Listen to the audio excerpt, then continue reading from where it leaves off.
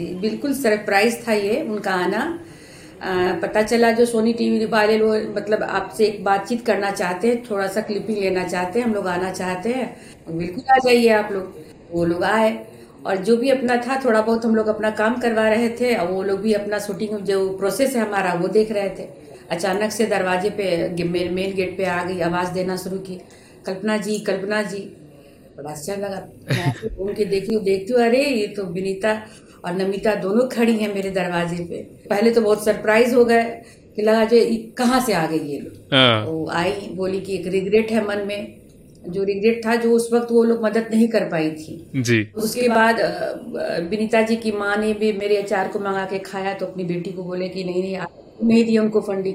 बिहार से आई थी, 2 महिला थी, इस एज में कर रही तो आपको सपोर्ट करना चाहिए था, कैसे बदलेगा भारत। जी। तो फिर वो उनके मन में लगा कि नहीं, जाके इन लोगों से मिलना चाहिए।